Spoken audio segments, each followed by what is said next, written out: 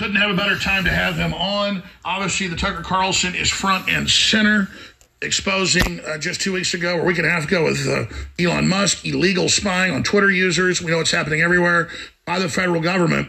I didn't get him on today to talk about Tucker. It was all the developments in Ukraine and the escalation of nuclear war and, quite frankly, rhetoric out of Medvedev that I don't like. I understand that the West started this as doing what Medvedev is like, we'll blow up England, nuclear war is inevitable. Just the point is it's helter-skelter level insanity. But, Scott, thanks for joining us. You've been under the gun, targeted by the deep state globally as well, just like Julian Assange has. What do you make of this Tucker Carlson situation? Let's get into your latest intel you've got. Well, I think what happened with Tucker is proof positive that the mainstream media is not about informing us, not about engendering debate, discussion, and dialogue. It's about business. And Fox News made a business decision. Tucker Carlson, is somebody who is controversial on some issues. Somebody who has attracted a lot of attention for things he has said and things he has done. And nobody's perfect, but I think Tucker was tacking too close to the truth, putting out information that made the establishment quite uncomfortable. And because Fox is a business, it's not here to inform us. They made a business decision and they released Tucker, and it's America's worse for it. I'm not the biggest Tucker Carlson fan in the world. We have a history. We did repair we did mend our bridges, so to speak, and I enjoyed listening to what he had to say. I found him to be a fresh voice of reason on many issues, a voice that would otherwise be missing, and now it's gone. I certainly hope that Tucker can find a platform appropriate to the to the importance of the messages that he's bringing. Well, Scott, to the American I think that's people. Perfectly said. He attacked you. I remember it said things that weren't accurate. He attacked me. He apologized to me 10 years ago. And, since then, he really woke up. He was naive in his own words and really didn't realize how corrupt the American empire was, or even that there was an empire. I just raised it to show that you have AOC this weekend saying we need a federal law to take Tucker and other people off the air. That is so draconian, so dangerous. And I believe it was his stance on the Ukraine war is the reason he was taken off, because he was staunchly against that and exposing that. I agree 100%. I know that there will people who will try to make the case that they're removing Tucker because of the Dominion legal case and all that, but that's old news. That's just an excuse. The fact is, Tucker was way out ahead of where Fox News as a corporation wanted to be on the story of Ukraine. By telling the truth, by confronting people with uncomfortable facts. And I think it was starting to have a business impact on Fox. As I said, they're not here to help engender a meaningful debate, dialogue, and discussion. They're there to sell ad revenue. And Tucker Carlson was, he's highly rated. I think he was the top rated person there, but the pressure was put to bear on Fox News, and they've now silenced the voice that, and as you said, he did call up and he apologized, and we had a very good conversation. And, I've been on Team Tucker since then, meaning that I really appreciate what he brings to the table. Oh, so he did that to you too. He did, because he said he was wrong. He said he drank the Kool-Aid to me. Tucker Carlson is a stand-up guy, and how I define a stand-up guy is someone to say, hey, I made a mistake. I recognize that. I'm contacting you. I'm acknowledging that, and I want to move on productively. And he did that. So, he's one of the few mainstream journalists who have done that. Well, I think it's important. It's a cautionary tale, but also a good example. We don't want to be enemies of people that are wrong in the system. We want them to wake up and stop World War III and the collapse of the dollar and all the insanity. Quantify for us where we are. I think we've got big breaking news on the war front and how this is escalating.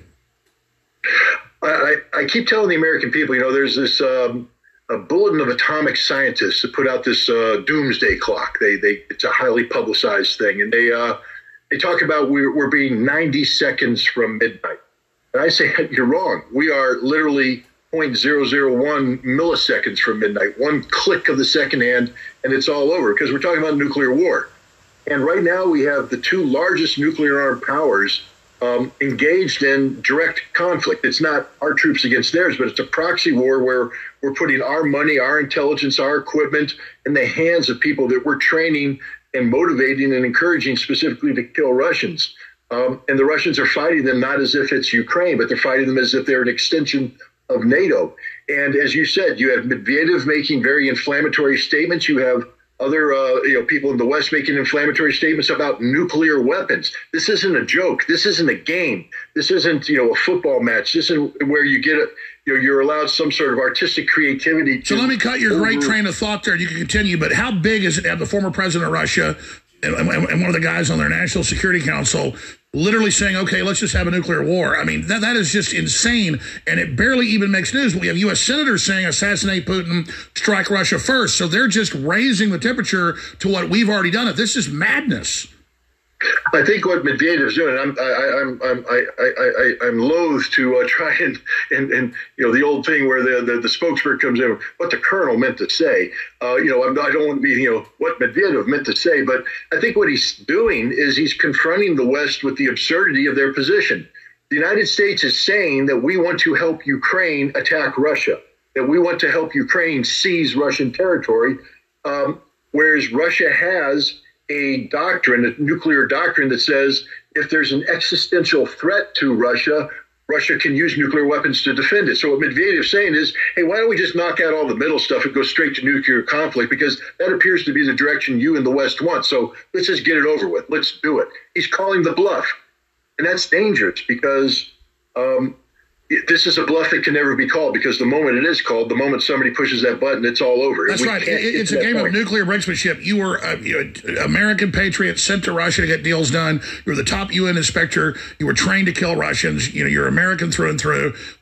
Describe to people the escalation threat, the escalation ladder here, and why it's so dangerous. How fast do submarines vaporize the East and West Coast? How fast, because even if we can vaporize them, it doesn't matter. It's mutually assured destruction. Try to explain to people why you say 1 second to midnight. Well, right now, both sides have nuclear forces that are equipped, prepared, trained, ready to launch nuclear weapons on a moment's notice. And we live in a world where neither side can afford to absorb a first strike, because a first strike by the other side could eliminate our ability to retaliate. And so we have to be leaning forward, looking for any evidence of the other side getting ready to attack.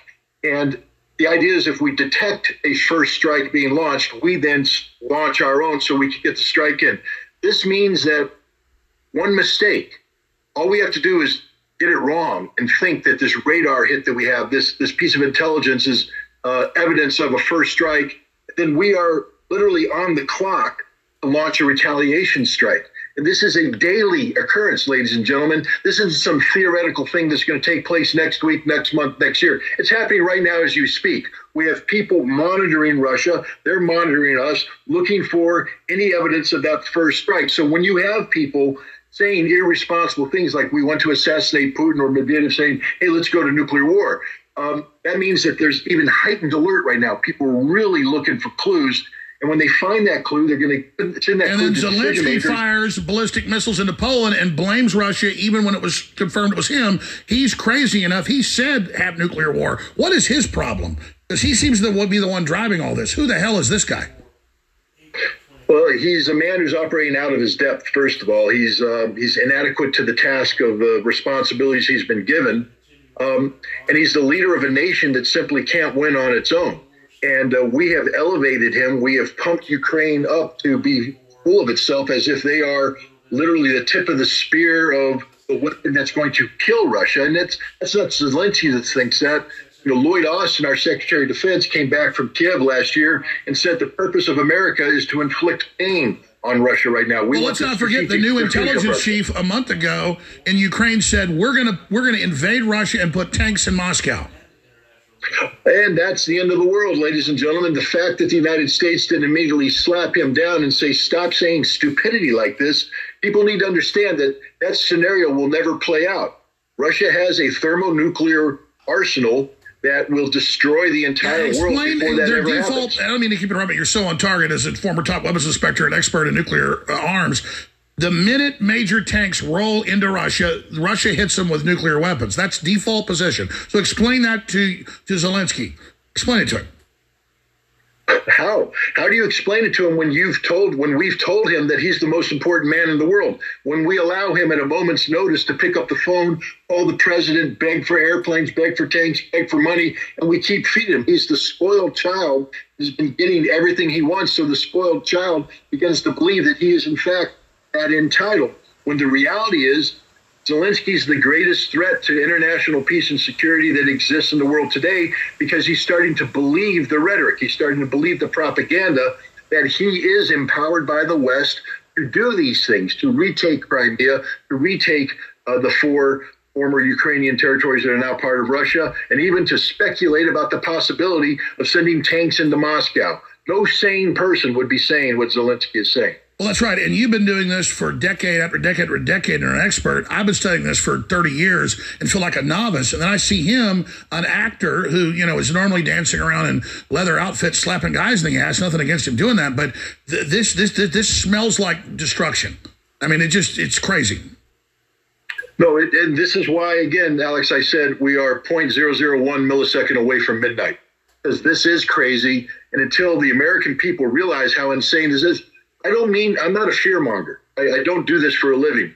Every American should be scared to death right now. You should wake up every morning thinking this may be the last. No, I've been watching you for like 22 years and never heard your rhetoric anywhere near this. No, but this is how scary it is. We are literally on the brink of the abyss.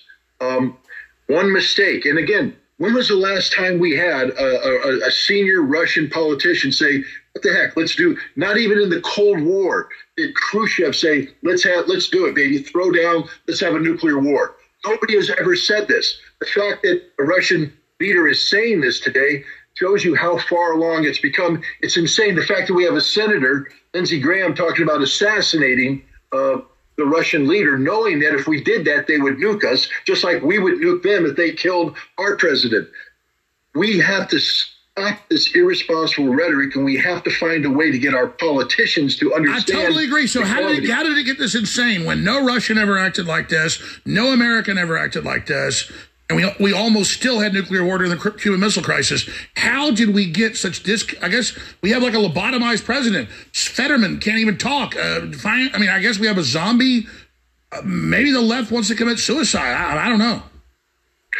Look, I'm somebody who has disagreed with a lot of presidents, but I'm very respectful of the office of the presidency because of the power that it has and what it represents.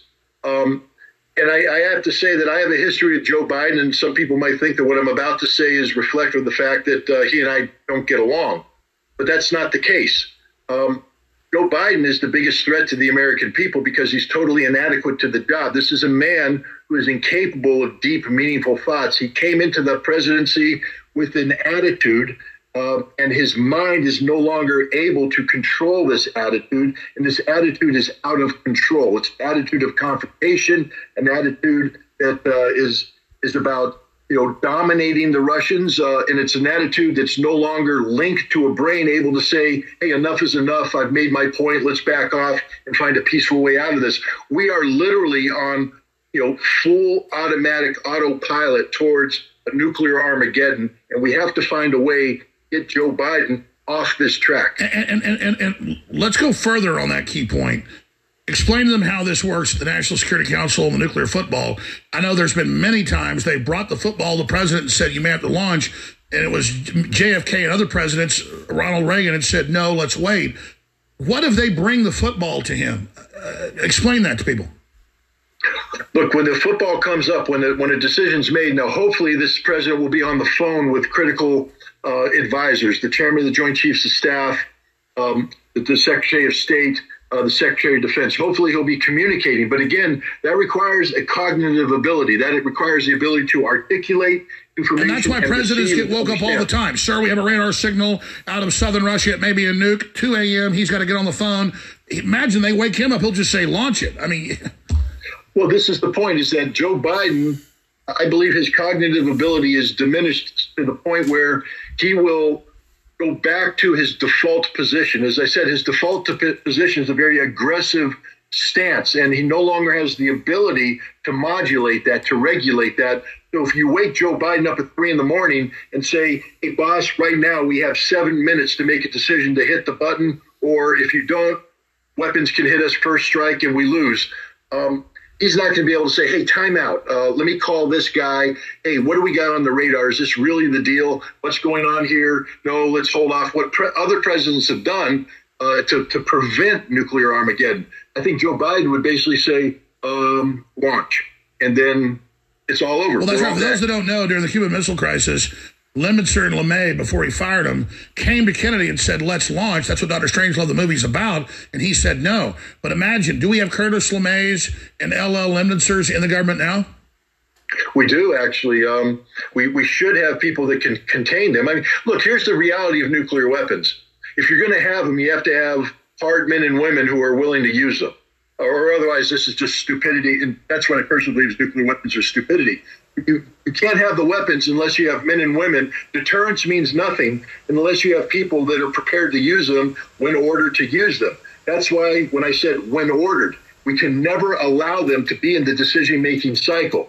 They're the ones that are simply going to obey the order. We have to have effective civilian leadership above that modulates emotion, that provides the check and balance. And that's the commander-in-chief. That's why voting for a president is the most important thing. It's not about the economy, stupid. I know a lot of people vote the pocketbook. It's about whether or not there's going to be an American power, whether there's going to be a world power.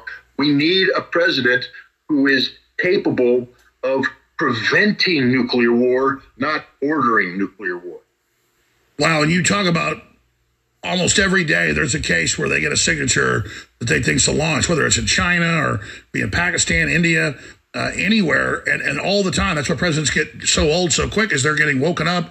They're all the time, like they're constantly having to step aside and check and make a decision.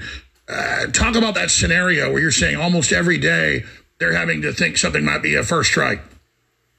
Well, imagine now you're an American, and you're in the national security establishment, and you just heard the former Russian president say, let's do nuclear war. Let's do it.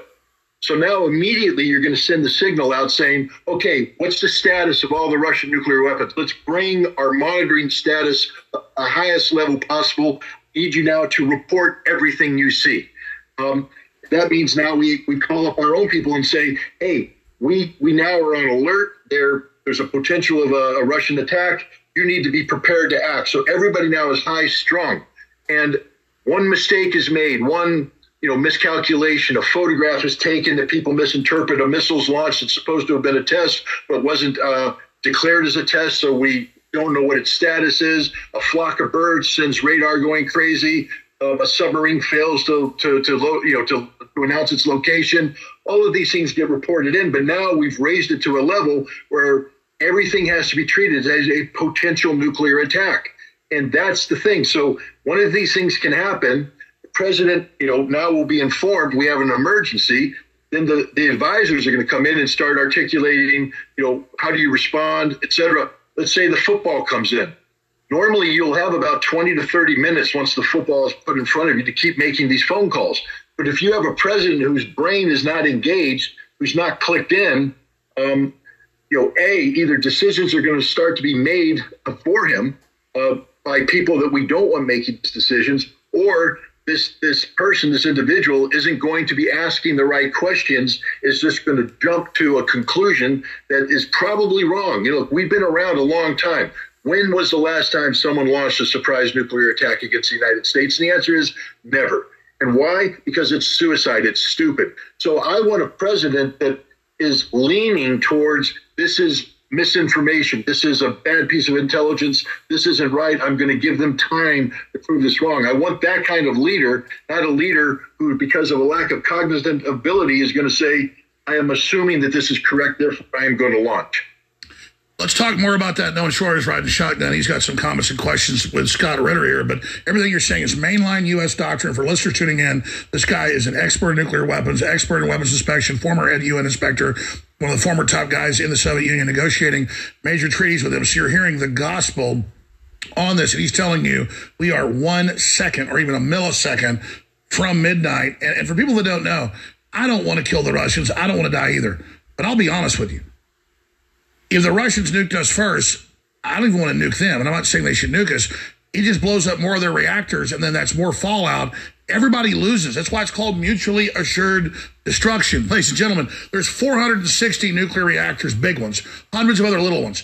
They'll all break down. They'll all be more radioactive than a nuke. We're all dead if this happens. Someone explain.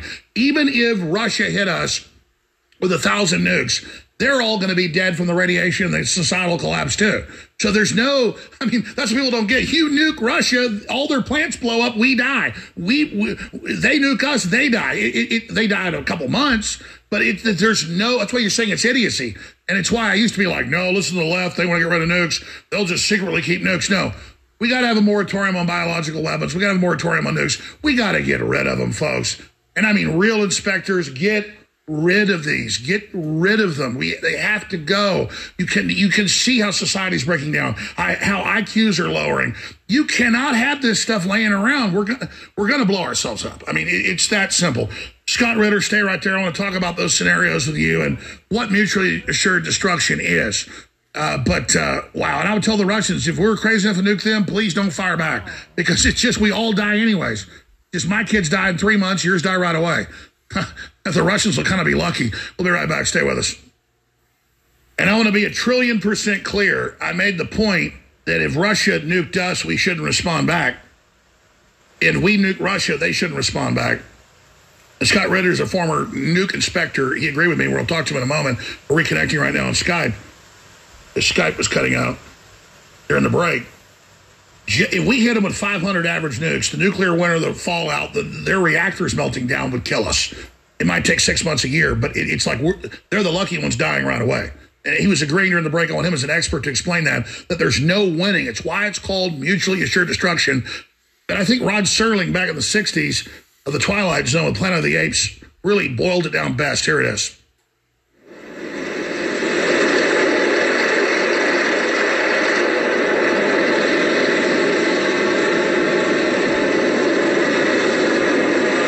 Listeners, Charlton Heston, if you remember, thinks he's on another planet. At the end of the movie, he finds the nuked Statue of Liberty and figures out, no, I'm back home. God, I'm back. I'm home. All the time. We finally really did it. You maniacs! You blew it up! Damn you! God damn you all to hell!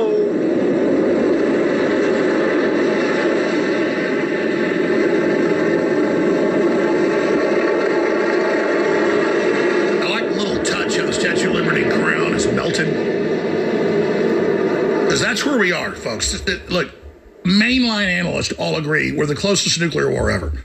As Scott Ritter just said, no, and I want you to jump on any questions you've got. You've been really polite while I've been babbling. You're listening to the Freedom Network, broadcasting through Sirius XM Radio, and also across the internet through all web podcasting platforms. I made the point during the break. I asked you if you thought I was right. You get a great example and agreed, but added some gravitas to it that I don't have. When I say everybody's a loser, whether the Russians nuke us, we nuke them, even if we don't respond back, the reactors blow up. They're even worse than the bombs. You said dead right. Explain that as an expert. Well, I mean, it's not just nuclear reactors; it's all of society. When we started with when we began to plan nuclear warfare, the American nuclear planners back in the '60s determined that we could destroy all of the targets we wanted to destroy with 400 nuclear weapons. Right now, we have 1,550, and so it's overkill. But that's what we do for a living in nuclear war.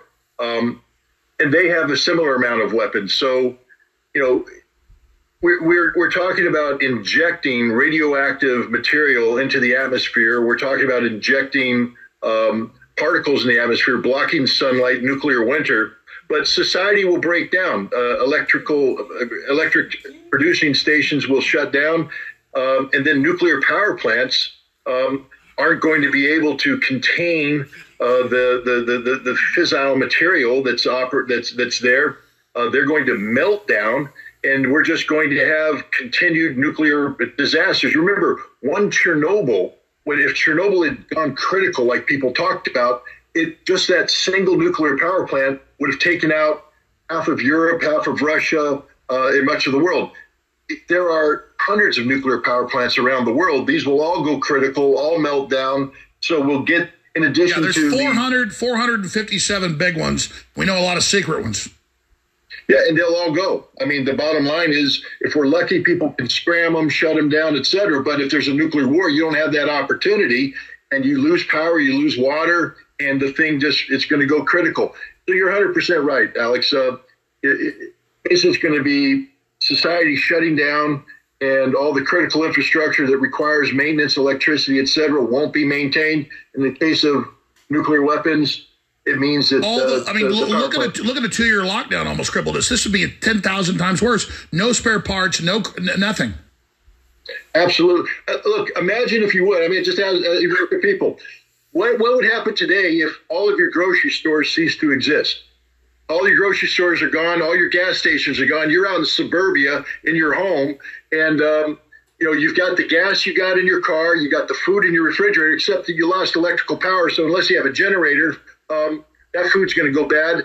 No matter what, in a week, you're going to be back. And even if you've got stockpiles of stuff like my family does, the hordes of people looking for food are going to be beyond deadly.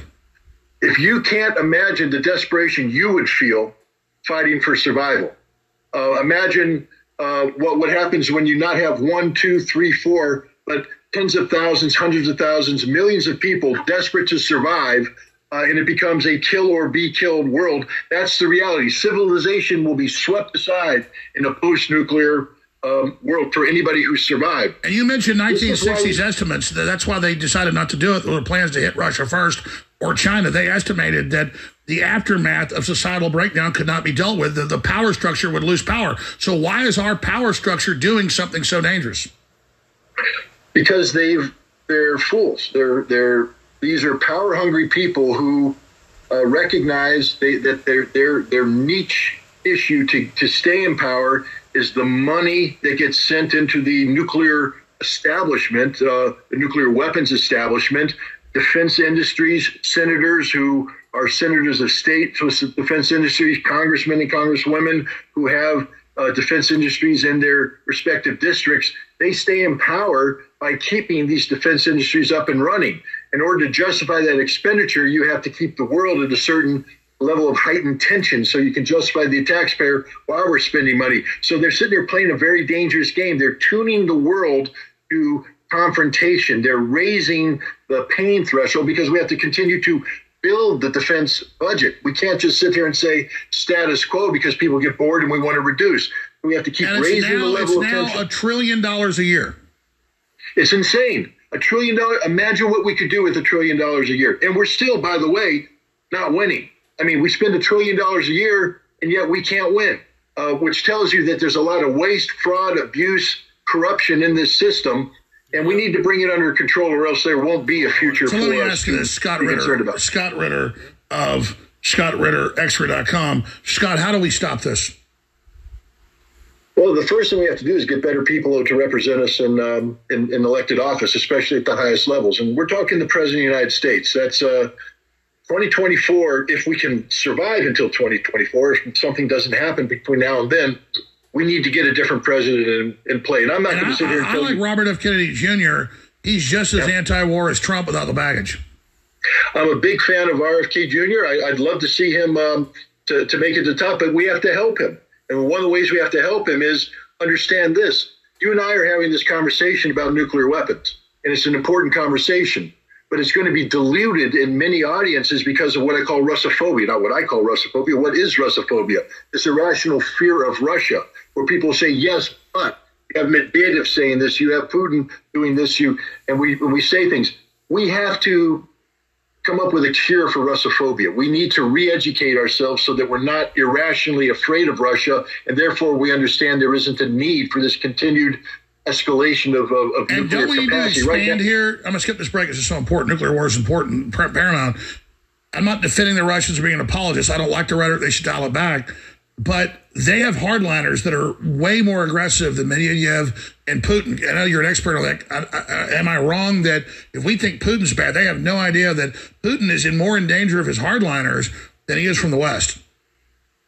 Vladimir Putin is the best thing in Russia today, and the West better recognize that. He's a rational player. He wants a peaceful resolution to this. He can be dealt with effectively if we're willing to talk to him. But you're 100% right. If we think Russia will be easier to get along with in a post-Putin environment, you're wrong. And so we need to work with Russia as it exists today, with the leadership it has today. In order to do that, we have to educate ourselves about the reality of Russia, about, the fact that they don't wake up every morning wanting to kill us, just like we don't wake. Most Americans don't wake up and the first thought in their head is, wow, I hope we find a way to beat until Russia all this today. started, Russians love Americans until the last few years. They want to be free. They want to be free. They want to be free according to Russia. They don't want to be dictated on how to be free, because that's not freedom. They want to be left alone. They want to be let Russia be Russia, let Russians be Russians. And the beautiful thing about it is, at the end of the day, they are literally just like you and I, Alex. They wake up wanting the same things. They want to have. You spent years over there. I've talked to a lot of folks that have been over there. They say Russians are, describe it. They say it's like the Midwest when you go to Russia, like farmers and family. They say it's almost like America. Describe that. Well, they are just like us. They speak a different language. They have a different culture, a different history. They eat a little bit different food. But if you went over there right now and moved in with a Russian family, you wake up in the morning and you'd feel at home, because these are people who laugh, they cry, they hug, they fight just like we do. They are us. They just speak Russian. And we need to understand that this is about humanity learning to live together as fellow humans. And if we can do that, we can solve all this other nonsense. But when we refuse to acknowledge them as humans, and when they refuse to acknowledge us as humans, when we allow very simplistic definitions to define our attitudes, then we get into the situation where we are today, because we begin to fear that. We don't understand it, so we fear it. And when we fear it, we come up with ridiculous solutions like nuclear weapons. And the truth is, the globalists, the big, powerful multinational corporations, don't want any country they don't run, and Russia hasn't bowed, just like China. I hate what China's doing. Xi Jinping's out of control, authoritarian, horrible, but they've broken with the globalists. The globalists thought they could run China. Why don't the globalists get it? They can't run everything. Look, it's not just that we can't run everything. We can't dictate solutions. Americans would hate it if somebody was dictating to us how we should live. We'd say, that's our business. Let us sort it out. Well, that's how Russia and that's how China feels. Let them sort it out. We don't have to agree with them, but then again, they don't care. They want to sort it out themselves. They want to do what they want to do within their borders. They say, we're not involved in your politics. Leave us alone. And I look at it, the Russians aren't involved in anything. The Chinese are heavily involved because the globalists invited them in. It's true. The Russians are not doing anything. I see Congressional Armed Services Committee House meetings where I work for Russians. I have nothing to do with Russians. And then they sit there and claim my freedom is a Russian-run idea, has nothing to do with that. No, you're 100% correct. Look, the problem is the people that don't like what you're saying, Alex, and they don't like what I'm saying, they're not able to sit down and articulate in a reasonable fashion why they don't like it. They're not willing to engage in a debate, discussion, a dialogue. So their default action is to say, Putin did it. Russia did it. Why? Because of Russophobia. The average American knows nothing about Russia, knows nothing about Putin. They've been programmed to accept at face value anything negative said about Russia and Putin. So if they disagree with you, they disagree with me. The first thing they say is, well, you're working for Putin. Putin has influenced you. Russia has influenced you. Now, a rational thinking person would be able to say, how can that be? That can't be. But people who have fallen into the Russophobia will say, yes, okay, Alex Jones is obviously working for Vladimir Putin. Scott Ritter is a paid propagandist of the Russian government, and that's the easiest way to avoid engaging in a meaningful discussion. American democracy is built upon the premise of free speech, and free speech is empowered by debate, dialogue, and discussion about nuclear weapons inspector trying to stop nuclear war, and you're the bad guy. Owen, you've been sitting there patiently. Well, I do want to ask Scott about the intel leak that the dust has kind of settled on. But I did want to point out, quickly, what I think the former Russian president is doing is, in a way, kind of this culture jamming. You know, Scott, you asked the question, how can we get Biden or how can we get Washington, D.C. to listen to us? We don't want nuclear war. This is a serious situation. We're all going to die if you do this. But they seemingly can't hear us. So what do? Well, it's kind of the same thing we do with the left, where they're all into genital mutilation. We try to stop it, and we realize, wait a second, okay, trying to stop it isn't working, so I'll just say what they're saying. Hey, let's chop off our kids' balls. Hey, let's genitally mutilate our children. That'll be great. And then people are like, wait a second, what are you talking about? That's not real. You're not actually doing that. No, that's actually going on right here. I feel like Russia's kind of doing the same thing. It's like, okay, you want nuclear war? Let's have nuclear war. Huh? Nuclear war. We all die. Yay. And so maybe then it's like, oh, wow. Oh, yeah. Nuclear war, bad. That's right. We shouldn't chop off boys and girls' reproductive systems. Yeah, we shouldn't have nuclear war. It's like this weird reverse psychology that you have to engage in now just to get people to listen to you. So you can feel free to comment on that. But I really want to get your opinion on the intel leak from a couple weeks ago, because the dust has kind of settled on this, but it's gone away. Do you think that young man got set up? Do you think he didn't even know what he was doing? And will the Biden administration use that intel leak as an off-ramp to this war that they've fully committed to but done nothing but lost? What's their off-ramp? They don't have one. Do you think maybe that'll kind of be... Yeah, what's the point to all this? Well, we don't know yet. I mean, the problem is, we don't have all of the information that's available. Therefore, we start to speculate. On the one hand, we know from the case of Bradley Manning that it is possible for a 21-year-old junior enlisted person with access to classified information to send that information out to people who aren't authorized to have it. In that case, it was WikiLeaks. So in theory, it's possible that this 21-year-old airman out of Massachusetts gained access to information and published it through his gamer network, et cetera. That's possible. But the fact that he did it for as long as he did it without being caught either says that the system has totally broken down or that somebody was allowing this to happen. And so we need to know more information before we can make that determination. And one thing we know about the government is they are not in the business of keeping the American people informed. They like to keep us ignorant. They like to be in charge of the narrative and it the way they want.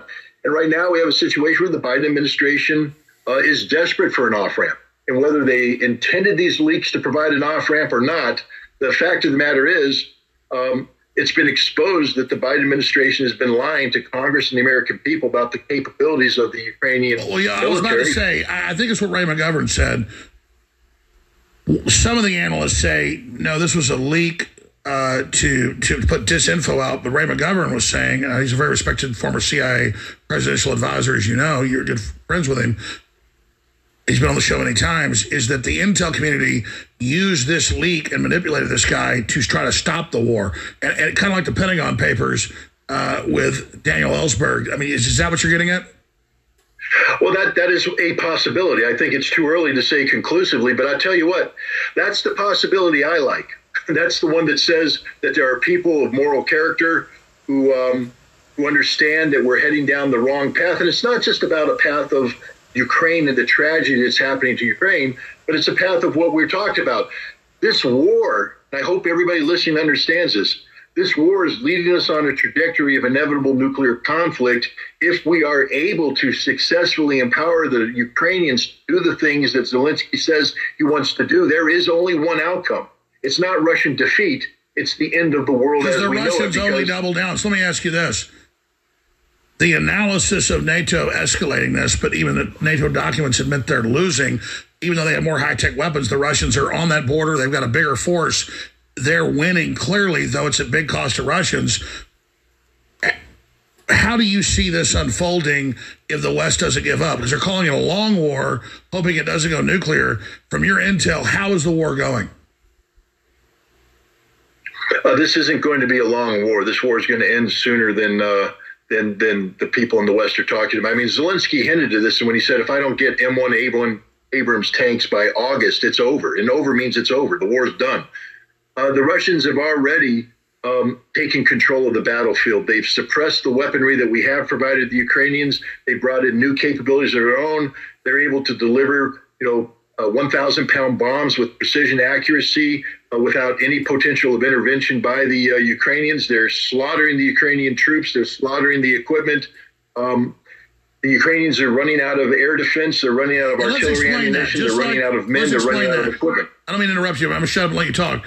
But just like Stalingrad, where like half the war with Germany and Russia was there, militaries pick a point to have their big battles. And so it looks like these few cities, people are like, oh, the Russians aren't taking over. Well, they only want that region. Those are the battle zones. So am I correct to say that those are where they pour the troops in? That's where the battles are decided, and the Russians are winning those key battles?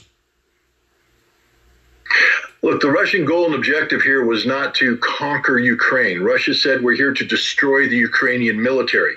And that's exactly what they're doing. So the Battle of Bakhmut, which is raging right now, is a battle where the Ukrainians have lost 30, 40, 50,000 dead men just in that battle alone.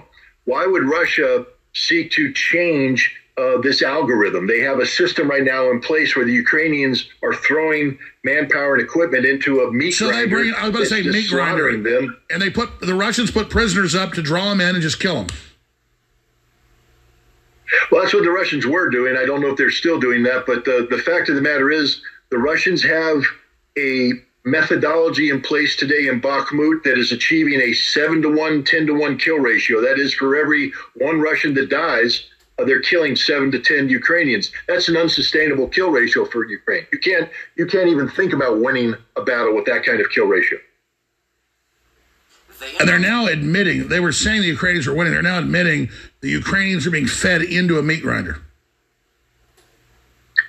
This war will be over by the end of summer, early August, or early fall. There's no way Ukraine can sustain this level. So why would the CIA do this? Because I'm not even a military guy, but if the Russians choose cities to fight, I would attack other sites. Why are the Ukrainians and the CIA pouring in to fight the Russians where they want to? Well, I actually believe the CIA is trying to convince Ukrainians not to do this, that this is a political battle. Zelensky has been waging a war of perception, not reality. And the perception that he has to create is that the Ukrainians are capable of winning. Therefore, he can, get other nations to continue providing him the support necessary to sustain this conflict. He can't be seen as losing a battle like Bakhmut especially after putting 40, 50,000 troops in the ground because of this. So Zelensky has said, I simply can't lose this fight. I'm doubling down. This is like, somebody at the roulette table deciding that the number 7 is the number. Well, that's just like the Nazis and the Russians chose Stalingrad. So would you agree Bakhmut's kind of Stalingrad? I think Bakhmut is the Stalingrad of this war, or the Kursk. It's a decisive battle of this war. This is the war. This is the battle that defines this war. And I think we know what the answer is. Russia's winning this battle. Russia's going to win this war. See, I'm not a rocket scientist, but it seems to me I would not fight where the Russians wanted to fight. I don't understand this. Well, The problem is that there's no good place to fight the Russians right now. The Ukrainians had their chance back in September when they picked a part of the battlefield where Russians were ill-prepared and poorly equipped, but Russia mobilized 300,000 reservists, over 100,000+ volunteers. They now have triple layer of defense across the zone of contact. They have artillery. They have aircraft. There's no good place for the Ukrainians to attack. So I believe what the Ukrainians were saying is that the Russians are committed to offensive operations in Bakhmut, that's their best chance, because Ukraine can't attack Russia right now. Russia will slaughter them if they attack anywhere else. Their best chance was to take advantage of Russia's willingness to attack and hope that they could kill. And so Zelensky just put out the pipe dream, as the CIA admitted, to attack Crimea, which was just to sound powerful.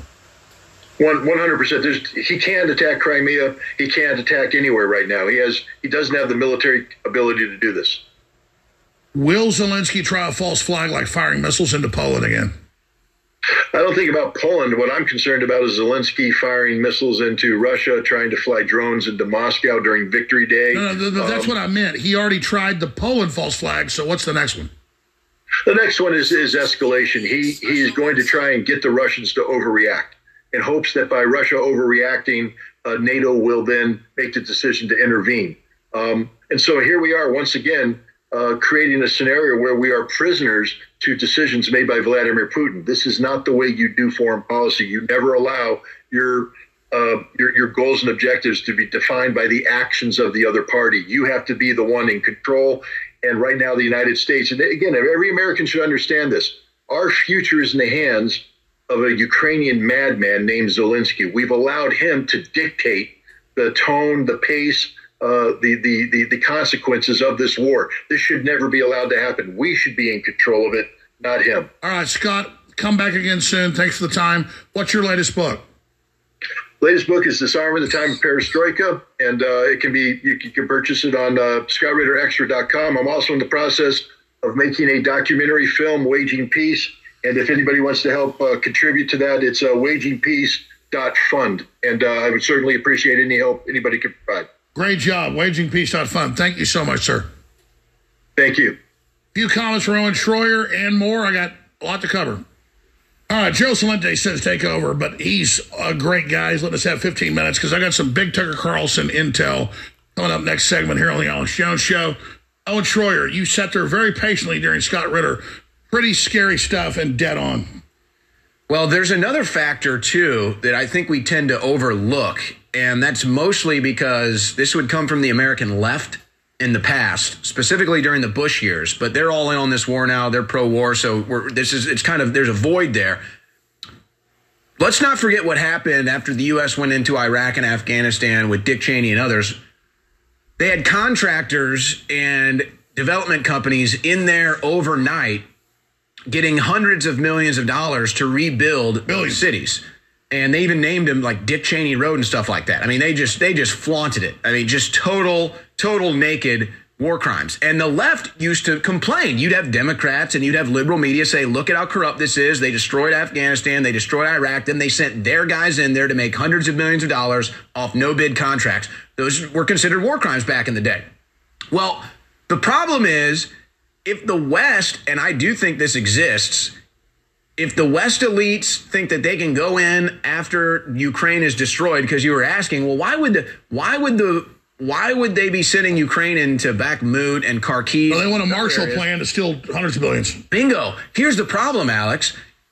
All these Western elites that have never been checked. I mean, that's really what this is Putin is finally checking the Western elites, and they're pissed. I mean, that's really what this comes down to. And so they're having a standoff in Ukraine, and we hope that's where this ends.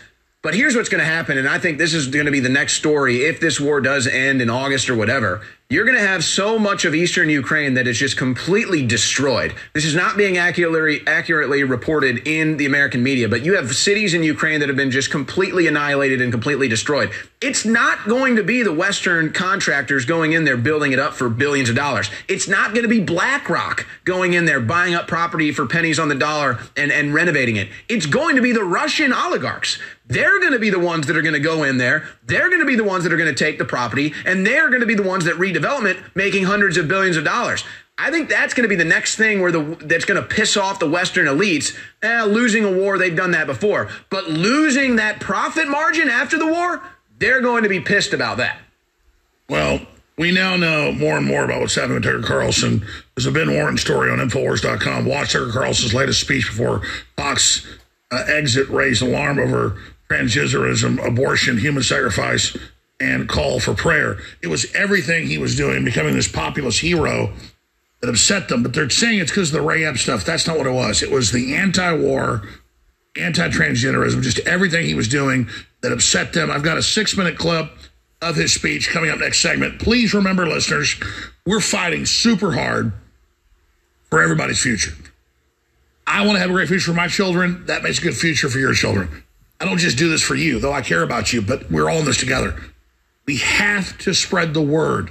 And I go back to this constantly. Do you realize it's you that takes the videos from Man.video and the live links and the articles and shares them that gets this out? We can sit here all day in the phantom zone and reach nobody, or you can promote stuff. The reason we reach a lot of people is you.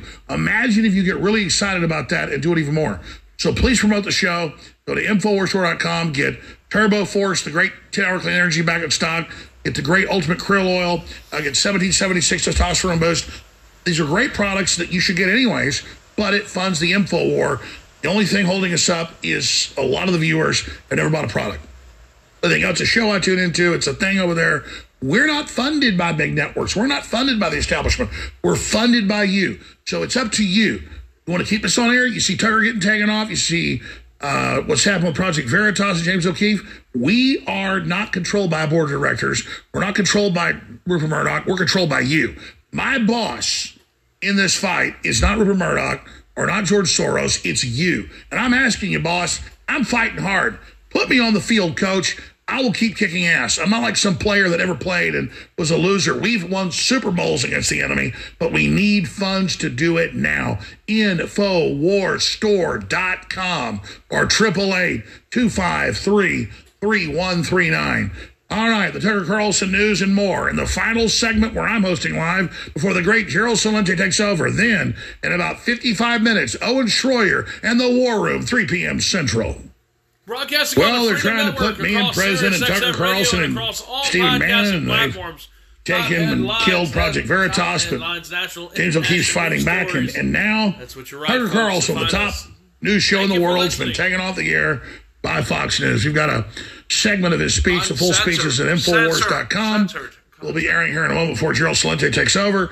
Tucker Carlson's last speech before Fox exit raises alarm over transgenderism, abortion, human sacrifice, and a call for prayer. That's why they are so incredibly angry, because they're trying to dominate the world while it slips away from them. And while communist dictatorships they backed up, put in power, turn against them, and while Russia stands against them, while all this happens, they think, well, we can still dominate the American people. And AOC, I played the clip 3 times today, said we need to ban conservatives off the air, take their speech, they're violent, even though we're against violence. Owen Schroyer comments on that. Well, I hate to say this, but I'm glad this is happening. It's sad for America, obviously. It's sad for Tucker Carlson, but this is another we're not in Kansas in any more moment. And Alex, it's going to take a mountain of these moments to get the American people to wake up, because that's the only thing that's going to stop this. Unfortunately, we get very little from our Congress, if anything. Even our champion, President Trump, let the globalists take our country back over. So, I mean, it's going to have to be hundreds of these we're not in Kansas anymore moments, because, again, most of the Fox News audience, Alex, is still kind of complacent, and they still think things are normal, and they're still in America. No, I agree, but, I mean, Tucker's way bigger than they even said. When he's not on anymore and their stock's already plunging, this is like, whoa. But imagine how many people are going to tune in tonight that don't follow the news. They'll get home from work, they'll make dinner, put on Fox News thinking they're going to watch Tucker Carlson, and, oh, Tucker's not there anymore. Oh, Tucker's been fired? Fired?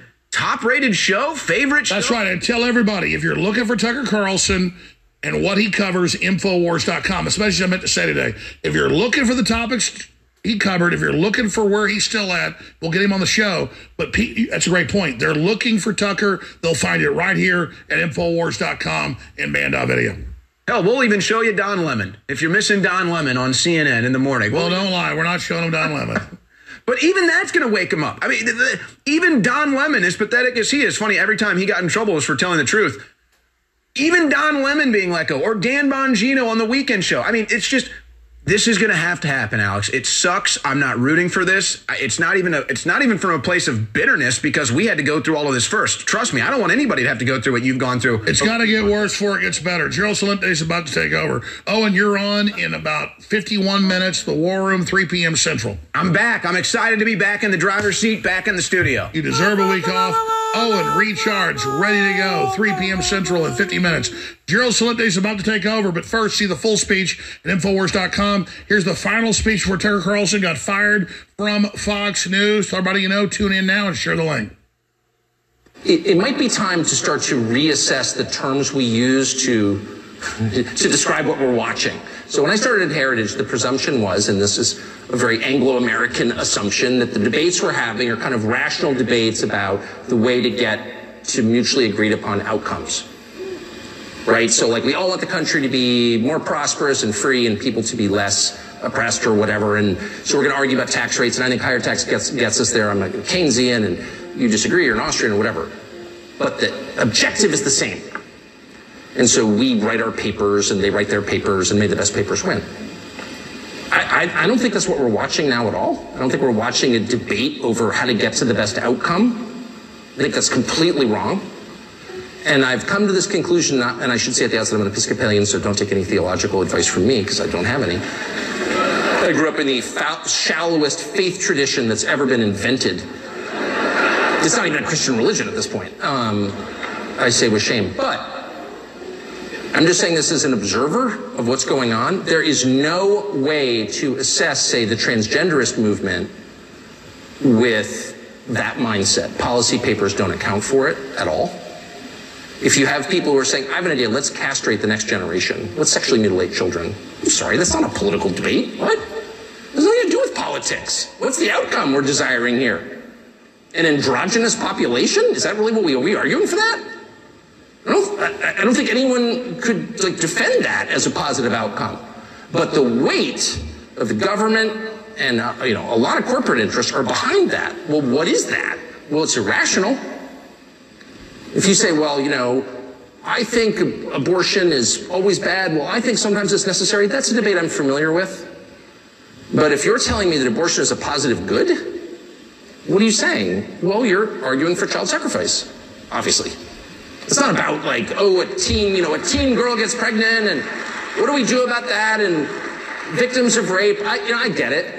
Of course I understand that, and I have compassion for everyone involved. But when the Treasury Secretary stands up and says, you know what you can do to help the economy get an abortion? Well, that's like an Aztec principle, actually. There's not a society in history that didn't practice human sacrifice. Not one. I checked. Even the Scandinavians, I'm ashamed to say, it wasn't just the Mesoamericans, it was everybody. So, that's what that is. Well, what's the point of child sacrifice? Well, there's no policy goal entwined with that. No, that's a theological phenomenon. And that's kind of the point I'm making. None of this makes sense in conventional political terms. When people or crowds of people, or the largest crowd of people at all, which is the federal government, the largest human organization in human history, decide that the goal is to destroy things, destruction for its own sake. Hey, let's tear it down. What you're watching is not a political movement, it's evil. So if you want to assess, and I'll put it in and I'll stop with this. I'll put it in non-political, or non-specific theological terms, and just say, if you want to know what's evil and what's good, what are the characteristics of those? And by the way, I think the Athenians would have agreed with this. This is not necessarily just a Christian notion. This is kind of a, I would say, widely agreed upon understanding of good and evil. What are its products? What do these two conditions produce? Well, good is characterized by order, calmness, tranquility, peace, whatever you want to call it, lack of conflict, cleanliness. Cleanliness is next to godliness. It's true. It is. And evil is characterized by their opposites. Right. Violence, hate, disorder, division, filth, disorganization, and filth. Yep, that's it. So if you are all in on the things that produce the latter basket of outcomes, what you're really advocating for is evil. That's just true. I'm not calling for religious war, far from it. I'm merely calling for an acknowledgement of what we're watching, which is not one, and I'm certainly not backing the Republican Party. I'm not making a partisan point at all. I'm just noting what's super obvious. Those of us who are in our mid-50s are caught in the past in the way that we think about this. One side's like, no, I've got this idea, and we've got this idea, and let's have a debate about our ideas. They don't want a debate. Those ideas won't produce outcomes that any rational person would want under any circumstances. Those are manifestations of some larger force acting upon us. It's just so obvious. It's completely obvious. And I think two things. One, we should say that and stop engaging in these totally fraudulent debates where we are using the terms that we used in 1991 when I started at Heritage, as if maybe, I could just win the debate if I marshaled more facts. I've tried that, doesn't work. And two, maybe we should all take just like 10 minutes a day to say a prayer about it. I'm serious. Like, why not? And I'm saying that to you, not as some kind of evangelist. I'm literally saying that to you as an Episcopalian. The Samaritans of our time. I'm coming to you from the most humble and lowly theological position you can. I'm literally an Episcopalian, okay? And even I have concluded it might be worth taking just 10 minutes out of your busy schedule to say a prayer for the future, and I hope you will.